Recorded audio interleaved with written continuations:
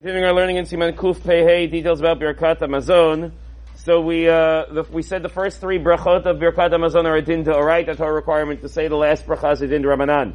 The first three we assume are me'akavot zu et zu, meaning they're all interdependent, because they're all from the Torah. Therefore, if you don't know how to say all of them, you don't say any of them. Meaning, say, but I know the second one.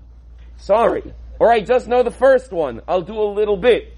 No, it's either all or nothing when it comes to the first three brachot of Birkat HaMazon.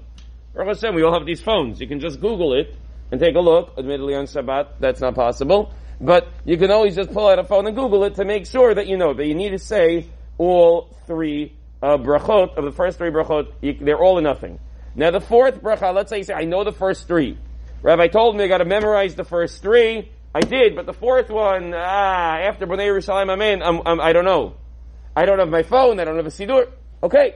Once you know the first three, you could say those. It's better to say all of them together clearly. But if you don't know the fourth, you're still allowed to say the first three. Masha'enken, if you don't know one of the first three and you have no way of finding out right now, then you cannot say Birkat HaMazon at all. Now there's a whole debate. What if you don't know? There's something called that's printed in some Sidurim called Kitzur Birkat HaMazon, a shortened version of Birkat HaMazon. And the modern poskim, and I'm talking about modern in the last 100 years, are all very much opposed to this Kitzur Birkat HaMazon. It used to be back in the day, people couldn't read. Particularly in some places, women were not taught to read. They weren't taught to read. It's not that they couldn't read anything. They weren't taught to read and write. And so, to teach them to say 4 or 5 pages of Birkat HaMazon by heart isn't exactly going to work. I think that's where they started this thing in like kindergarten where there's a song. They sing Birkat HaMazon to avoid this problem. But back in the day, people who couldn't read at all. So they invented this idea called the Kitzur Birkat HaMazon. Rav Ovadia Yosef is adamantly opposed. Most of the modern poskim are adamantly opposed. It's not appropriate, shouldn't be said, certainly not by adults. We pointed out previously, Birkat HaMazon could be said in English or in any other language.